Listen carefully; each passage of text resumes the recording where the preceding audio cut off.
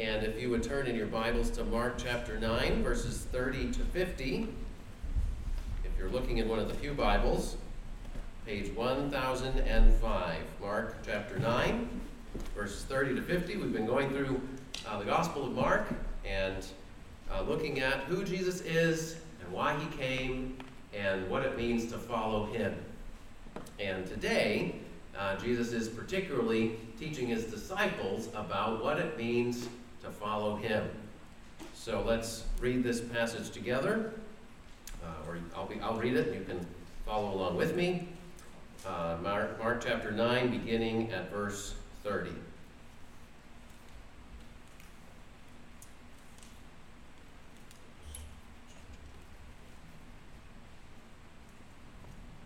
Mark chapter 9, beginning at verse 30. They went on from there and passed through Galilee.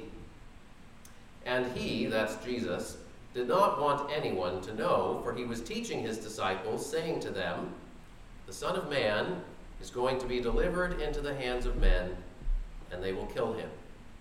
And when he is killed, after 3 days he will rise." But they did not understand the saying, and were afraid to ask him.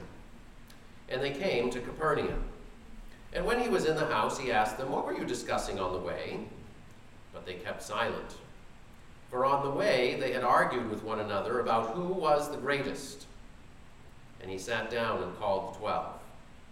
And he said to them, "If anyone would be first, he must be last of all, and servant of all."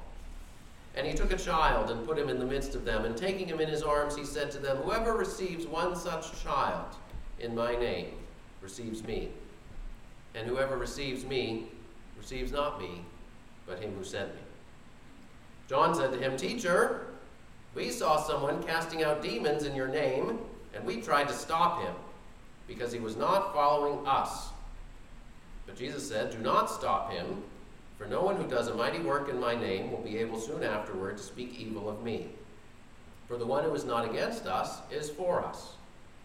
For truly I say to you, whoever gives you a cup of water to drink, because you belong to Christ, will by no means lose his reward. Whoever causes one of these little ones who believe in me to sin, it would be better for him if a great millstone were hung around his neck and he were thrown into the sea. And if your hand causes you to sin, cut it off. It's better for you to enter life crippled than with 2 hands to go to hell, to the unquenchable fire. And if your foot causes you to sin, cut it off. It is better for you to enter life lame than with 2 feet to be thrown into hell. And if your eye causes you to sin, tear it out. It is better for you to enter the kingdom of God with 1 eye than with 2 eyes to be thrown into hell, where their worm does not die and the fire is not quenched. For everyone will be salted with fire. Salt is good, but if the salt has lost its saltiness, how will you make it salty again? Have salt in yourselves and be at peace with one another." What kind of church ought we to be? Now, if you go out and ask different people, what kind of church would you want to be part of, or what kind of church do you think the world most needs, you'll probably get a couple of different answers. Some people would say that above all else, the church should be characterized by humility. They would say, the church has made many mistakes in the past, and it's important for the church to own up to those mistakes. Also, our culture around us is divided and tribal. People are mean and unkind, and therefore the church should prioritize being loving and caring, being kind and generous, being humble and servant-hearted. That's the kind of church that this world most needs. Now, other people would respond differently. They would say, humility's okay, but what Christians really need these days is boldness and holiness. The world around us is morally corrupt. People rejecting God's ways, living just to please themselves. Christians need to stand up for what is right and proclaim the truth without compromise and live according to the Bible's teachings, even if they are unpopular and misunderstood. Amen. So, should the church strive to be humble, or should the church strive to be holy? You can find churches that emphasize one or the other, that emphasize humility but seem to lack holiness, or emphasize holiness but seem to lack humility. And if we're honest, I didn't ask anyone to respond, but if you were honest, some of you would probably have said yeah to the first one, and some of you would probably said yeah to the second one. And we're all sitting here in the same room today. Right? What do we prioritize here at TCC? Well, I think thankfully Jesus doesn't just leave us to simply follow our own personal instincts and opinions in this matter. In the passage we just read, Jesus tells us what he thinks is important for his followers. Now, when you first read this section, it can feel a little bit like a laundry list of various assorted teachings on various assorted topics. But if you look more closely, I think the first half of this passage is all about humility and the importance of Jesus' disciples pursuing humility. And the second half of this passage is all about holiness, the importance of Jesus' disciples pursuing holiness. So I want to look at these two themes today and consider what implications they have for us as followers of Jesus and as a church. So, very simple 2 points. As followers of Jesus, we're to pursue humility, and as followers of Jesus, we're to pursue holiness. So, number 1, as followers of Jesus, we're to pursue humility. This is 30 to 42. Now, if you notice, in this passage, Jesus isn't speaking to large crowds of people. He's speaking, in fact, it says he didn't want anyone to know, for in verse 30, for he was teaching his disciples. Right? Jesus wants to focus in on teaching his disciples, this is what it means to follow me. And he's doing this as they're on the road, on the way to Jerusalem, which is sort of his destination, where he would be crucified and rise again. And one thing we see right from the beginning is that Jesus' followers were not naturally humble. In this first section, humility was not a lesson that they easily and quickly learned. Even Jesus' closest followers who had been with him for the longest time still had a lot more to learn about humility. In fact, there are 3 times in Mark where Jesus says, I'm going to suffer and be killed and then rise again. And you as my disciples are going to have to follow me on that road through suffering and then later glory. The disciples wanted a shortcut to glory, and Jesus says, no, we're going to have to go. I'm going through suffering to glory, and you're following me on that same road. And every time Jesus says this, one of Jesus' core disciples responds and shows that they have completely missed the point. So a couple weeks ago, we looked at chapter 8. Chapter 8, verse 31, Jesus says, first time he says, I'm going to suffer and be rejected and be killed and rise again. And verse 32 says, Peter took him aside and began to rebuke him. Peter said to Jesus, no, Jesus, you're wrong. You must not be, this is not right. This cannot happen. And here in chapter 9, verse 31, is the second time Jesus reiterates the same plan, and this time John speaks up. Verse 38 is the only time John speaks up by himself in the Gospel of Mark, and Jesus has to correct John, because John is also off track. And then in the next chapter, chapter 10, Jesus says the same thing in chapter 10, verses 33 and 34, and guess who speaks up? James. Peter, John, James. Those were the 3 core disciples. Those were the 3 who got to go up on the mountain of transfiguration and see Jesus' glory. Those were the 3 who were sort of like the inner circle. They should have known it more than anyone else, and Mark is showing us that 3 times Jesus tells them, I'm going to suffer and die and rise again, and this is the road you're following me on, and all 3 of them don't get it right away. It takes a long time for them to learn this lesson of humility that Jesus is telling them. So here in chapter 9, verse 33, Jesus asked his disciples, what were you discussing on the road? Of course, Jesus knew what they had been discussing on the road. He wasn't ignorant. And of course, but they keep silent because they're embarrassed. It's exactly what the Pharisees did back in chapter 3 when Jesus asked the Pharisees a question they couldn't answer. They just kept quiet. And here Jesus' disciples keep quiet because he says, what were you discussing? And they realize, we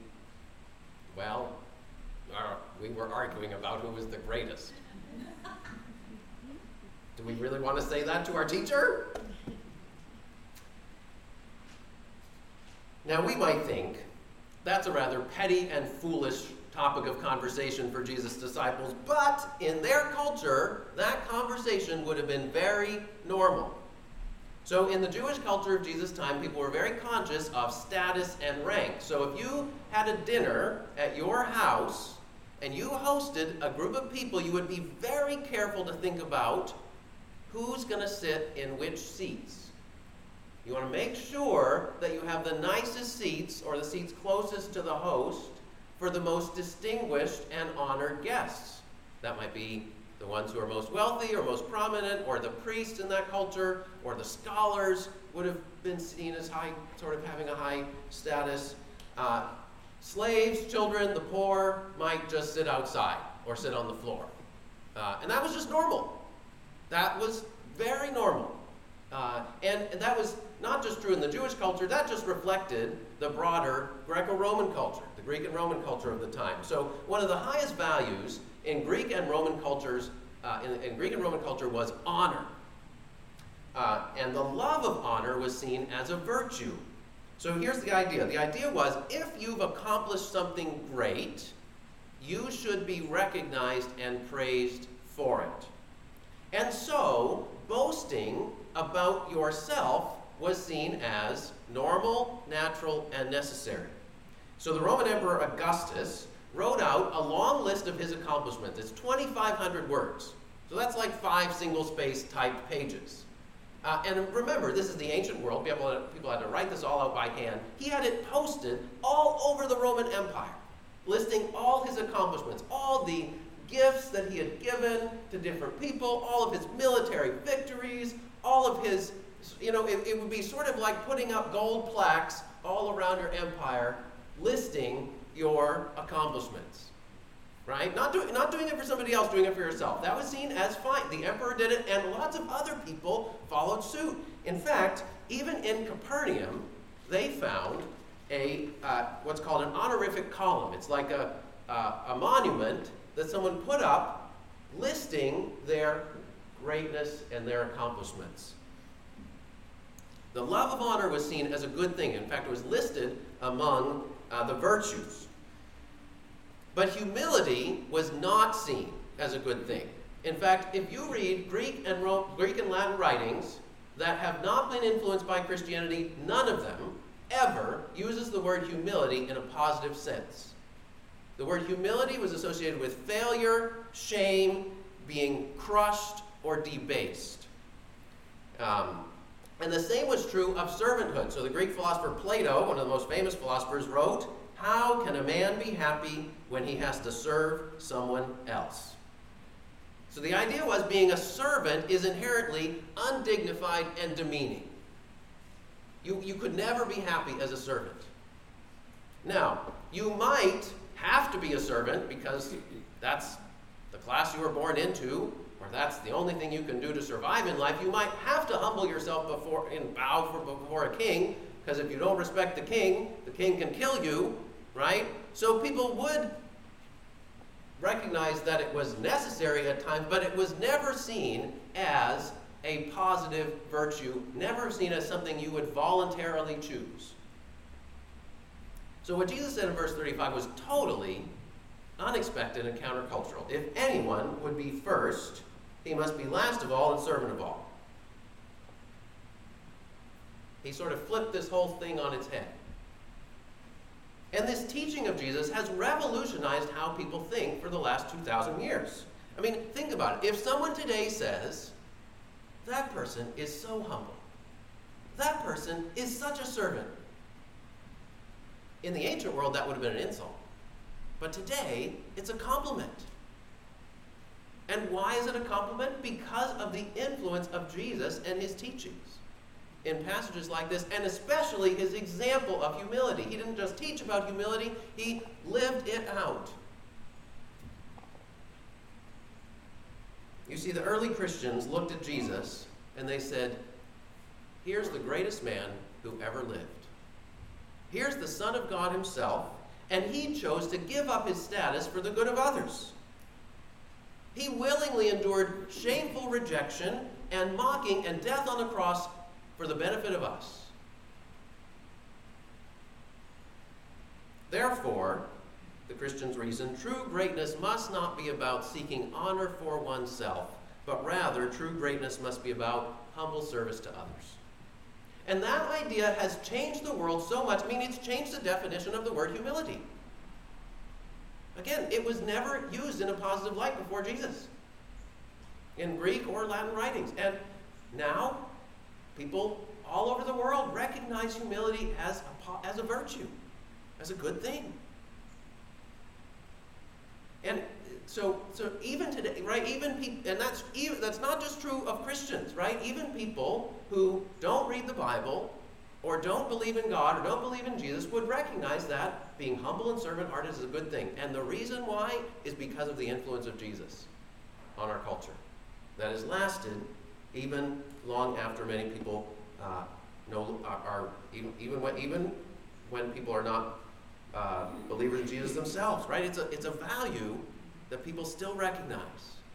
That was a seed that was planted by Jesus.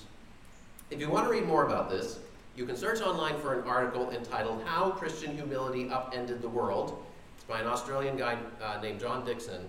Some of what I've just shared is based on that article. It's not real long, but it just sort of gives a sense of this was a radical transformation. However, we recognize humility as a virtue. We say that servant-heartedness is a good thing, but I think it's still hard for us to put it into practice. Amen. Right? Just like Jesus' first disciples, it took them a long time to learn this lesson. And it's not a lesson that comes easily to us either.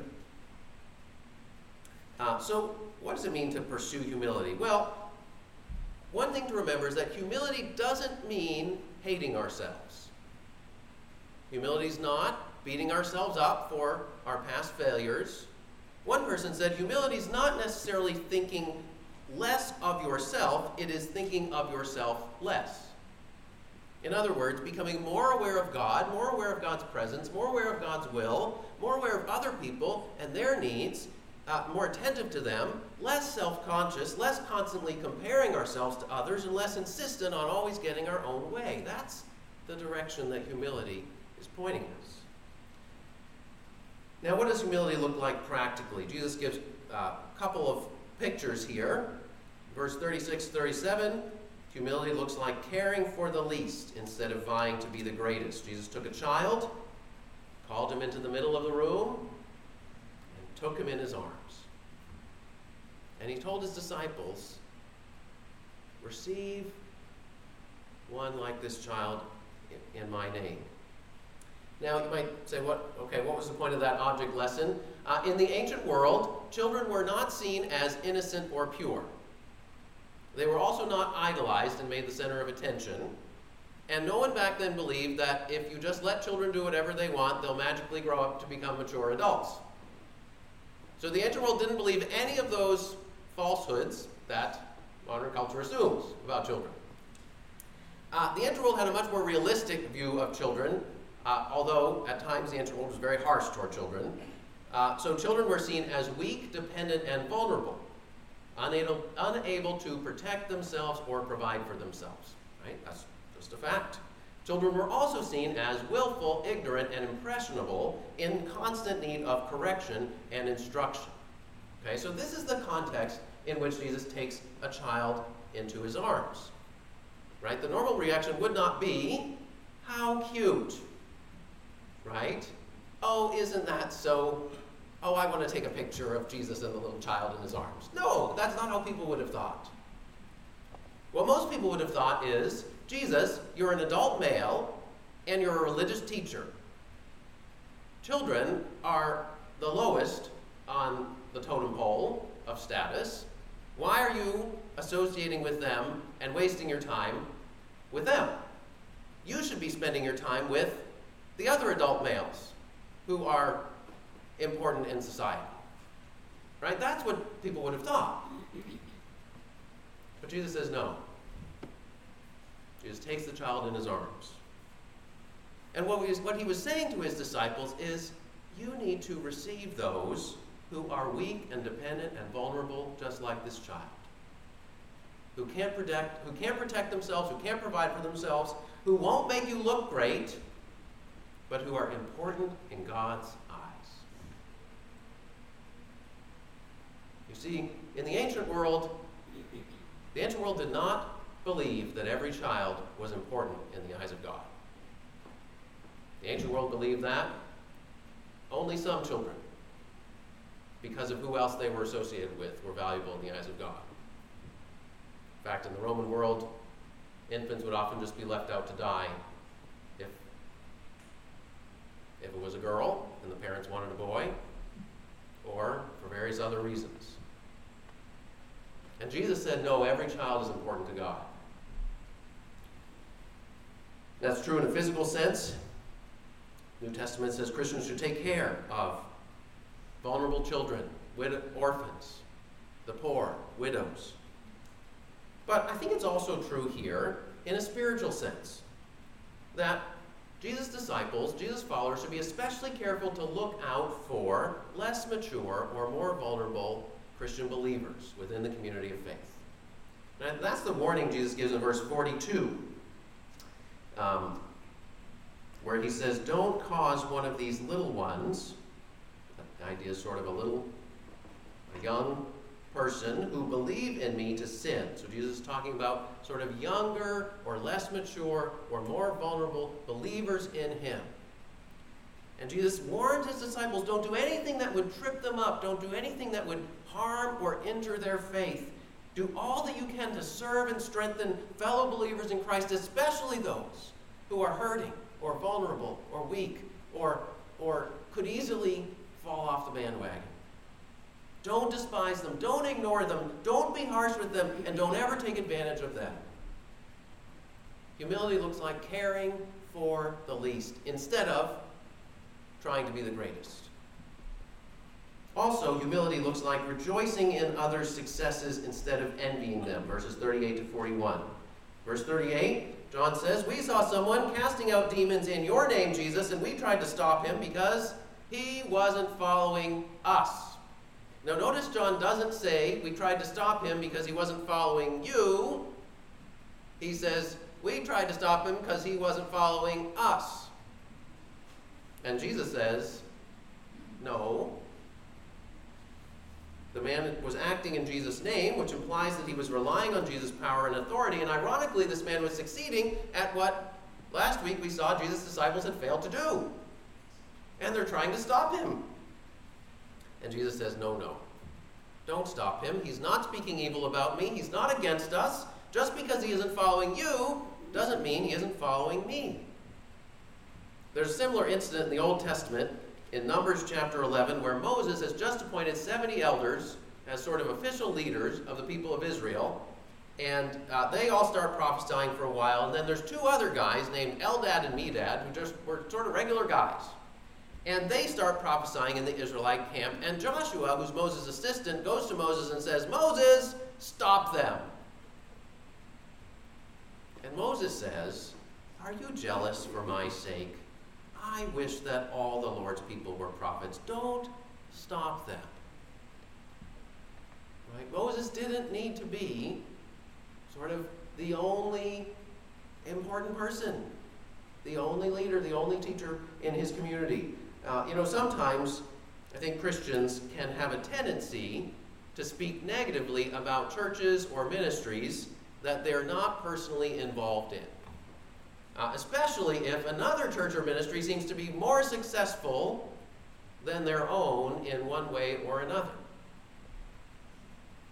But Jesus says, be careful, because that can be a sign of pride. Being more concerned that people are part of your group than that people are following Jesus and ministering to others in his name. Now, there are times when it's appropriate to warn others if another church is teaching false doctrines or promoting harmful practices, but Jesus warns us, don't despise or discourage other people who are following Jesus as best they know and ministering in his name just because they're not part of our group. The essential thing is not whether they're following us, but whether they're following Jesus. So humility looks like rejoicing in others' successes instead of envying them, and as well as caring for the least instead of vying to be the greatest. Okay, so that's the first point. As followers of Jesus, we're to pursue humility. That's a couple of practical ways that it looks like. But second point, verses 43 to 50, as followers of Jesus, we're also to pursue holiness. Now, that word holiness in the Bible simply means being set apart for God and for God's purposes. And at the end of this passage, Jesus uses the image of salt in verses 49 and 50. Now, salt was good for many things in the ancient world. Of course, we think of salt as adding flavor. But in the ancient world, it was even more important that it was a preservative. Salt would preserve meat and fish from rotting in a world without refrigeration. But sometimes salt from the Dead Sea would get mixed up with gypsum. Now, gypsum is the main ingredient in plaster and in chalk. And so when the salt would get mixed up with gypsum, it would taste stale. I mean, it would taste like salt plus chalk. I mean, who wants to put that on their food? Right? Nasty. Gross. And Jesus, it wouldn't be good for anything anymore. And so Jesus wants us as his followers to be like pure salt. Not salt plus chalk. Have salt in yourself, Jesus says in verse 50. Verse 49, he talks about being salted with fire. That might be a reference to being purified through trials. It's not totally clear, I think, what verse 49 means, but that's my best guess, is that it has some reference to being purified through trials, which is a theme in other parts of the New Testament. Okay? So that's a sort of an image of holiness, being pure salt that can do its job in the world. Now, in verse 43 and following, verses 43 to 48, Jesus makes some very strong statements about pursuing holiness. Right? They might sort of startle you at first, especially if you haven't heard these before. If your hand causes you to sin, cut it off. If your foot causes you to sin, cut it off. If your eye causes you to sin, tear it out. I say, what does that mean? That's pretty strong. Now, in Jesus' time, people would often speak about actions by referring to the part of the body that carried out those actions. So hands would refer to whatever we do. Feet would refer to wherever we go. Eyes would refer to whatever we look at or desire, sort of whatever we gaze upon, right, where we focus our desires. So Jesus wasn't telling his followers to literally cut off their limbs or gouge out their eyes if they had been led into sin in one way or another. In fact, the Old Testament strictly prohibited any cutting or mutilating of one's own body. And Jesus gave no indication that God's will in that respect had changed. In the Bible, the human body is seen as a sacred vessel to be treated with respect, to be treated with honor. Okay, so Jesus isn't encouraging us to sort of literally hack off your hand if you do one thing wrong with it.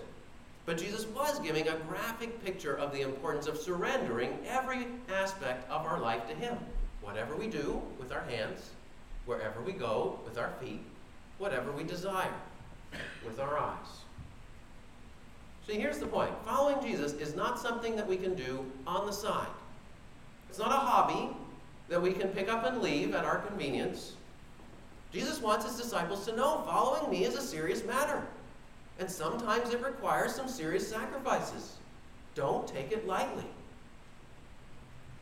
You know, in countries where Christians are frequently persecuted, people think twice before saying, I'm a follower of Jesus.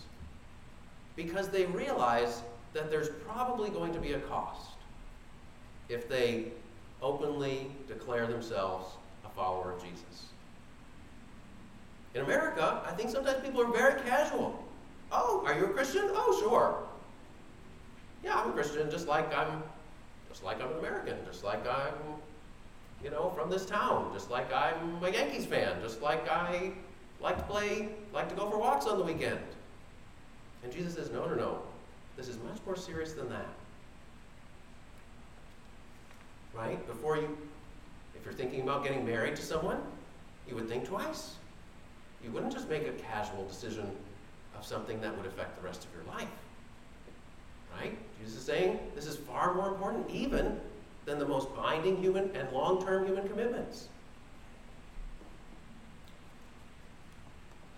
And in these verses, Jesus is saying sometimes following him requires sacrifices, right? Hands, feet, eyes, they're all good things. Right? Life, liberty, the pursuit of happiness, health, comfort, safety, all these are good things. We all like all these things. But Jesus says those aren't the most important things because those things can't last forever.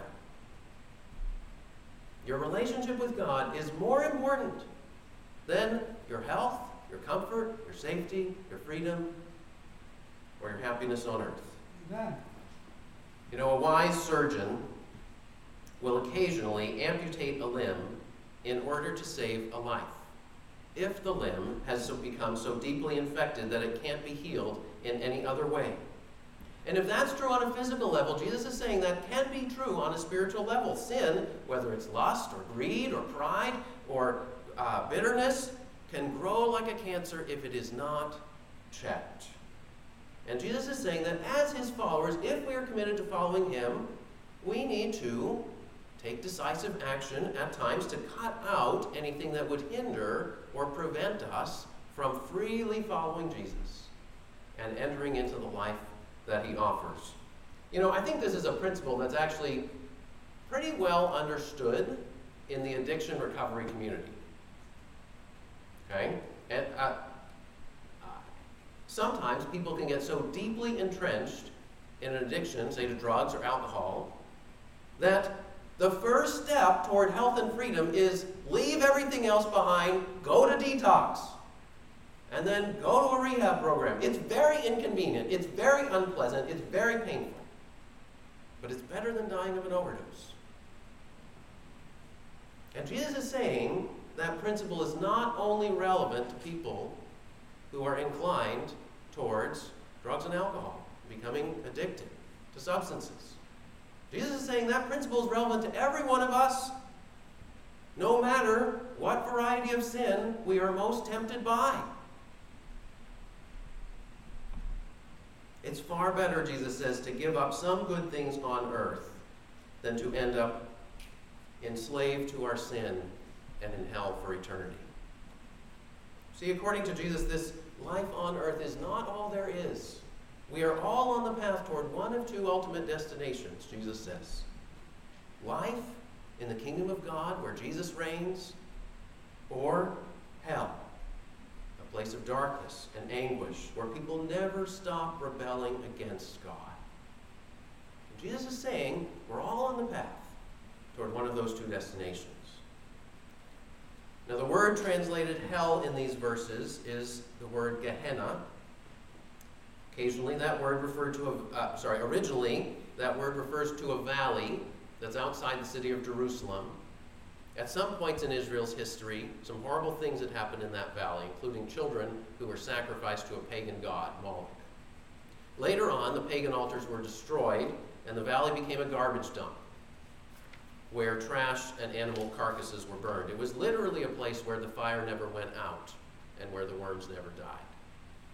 And over time, that valley, particularly between the Old Testament and the New Testament, that valley became sort of an image of spiritual ruin and eternal punishment for wickedness, for those who persisted in rebellion against God. So verse 48, Jesus quotes from the last verse of the prophet Isaiah, which referred to the bodies of the men who have rebelled, the dead bodies of the men who have rebelled against me, and it says, their worm shall not die and their fire shall not be quenched.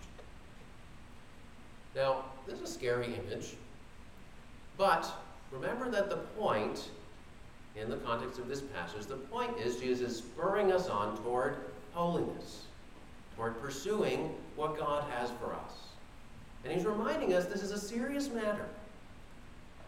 Now, some of you might be struggling with Jesus' words here about sin and hell. Right? It's not a popular idea in our world today. Maybe you're thinking, this sounds harsh, or there's part of me that doesn't want to believe this, doesn't want to accept this. But think about it. If someone tells you something that initially sounds harsh and offensive to you, what might be the first thing that you do? The first thing you do might be to ask, who is it that is speaking to me?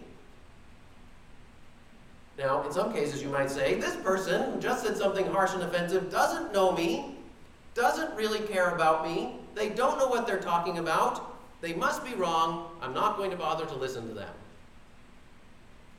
But what if it's someone who knows you very well, and who has demonstrated that they love you very much? and who has every reason to know exactly what he's talking about. Look at who is speaking here.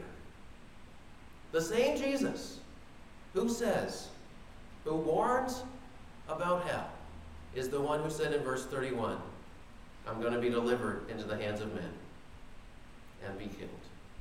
It's the same Jesus who took a child in his arms, who humbled himself and became a servant to the last and the least and the lowest. And Jesus didn't just give up his hand or his foot or his eye for us. He gave up his life. He gave his whole body for us on the cross. You see, Jesus might ask us to surrender, to not go to a certain place anymore, or not do certain things anymore, or something else. Give up something else that is hard for us to give up. But he didn't just give that up. He gave up everything for us and for our salvation on the cross. And he didn't just suffer physically on the cross. The Bible says Jesus suffered the pains of hell. In other words, the judgment that we deserve for our sin against God. Through his death and resurrection, Jesus made a way for our sin to be destroyed without us being destroyed. You see, he made a way for us to be forgiven, and he made a way for us to be holy, to be set apart for God and for God's purposes in the world, and to be able to enter into his holy presence for all eternity.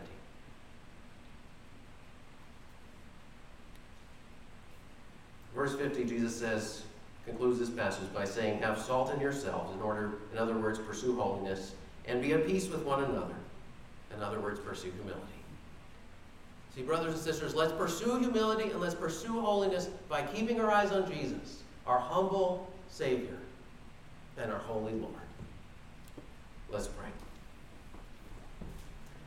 Lord Jesus, we praise you. We praise you for your humility.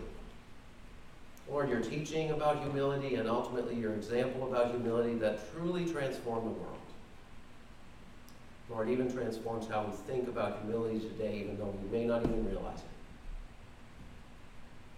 Lord, we pray that we would take to heart your call to humility. Pray that we would humble ourselves before you and before one another. That we would look out for those who are weak and vulnerable. Those who won't make us look great. That we would serve with sincerity of heart and genuine love. And we pray that we would pursue holiness. Lord Jesus, you gave your life as a perfect sacrifice, a holy sacrifice. You were completely devoted to God and to his purposes. Lord, help us to take your call to holiness seriously. Lord, forgive us if we have thought too casually or trivialized what it means to follow you. Lord, lead us on the path toward holiness because you are the one that we look to.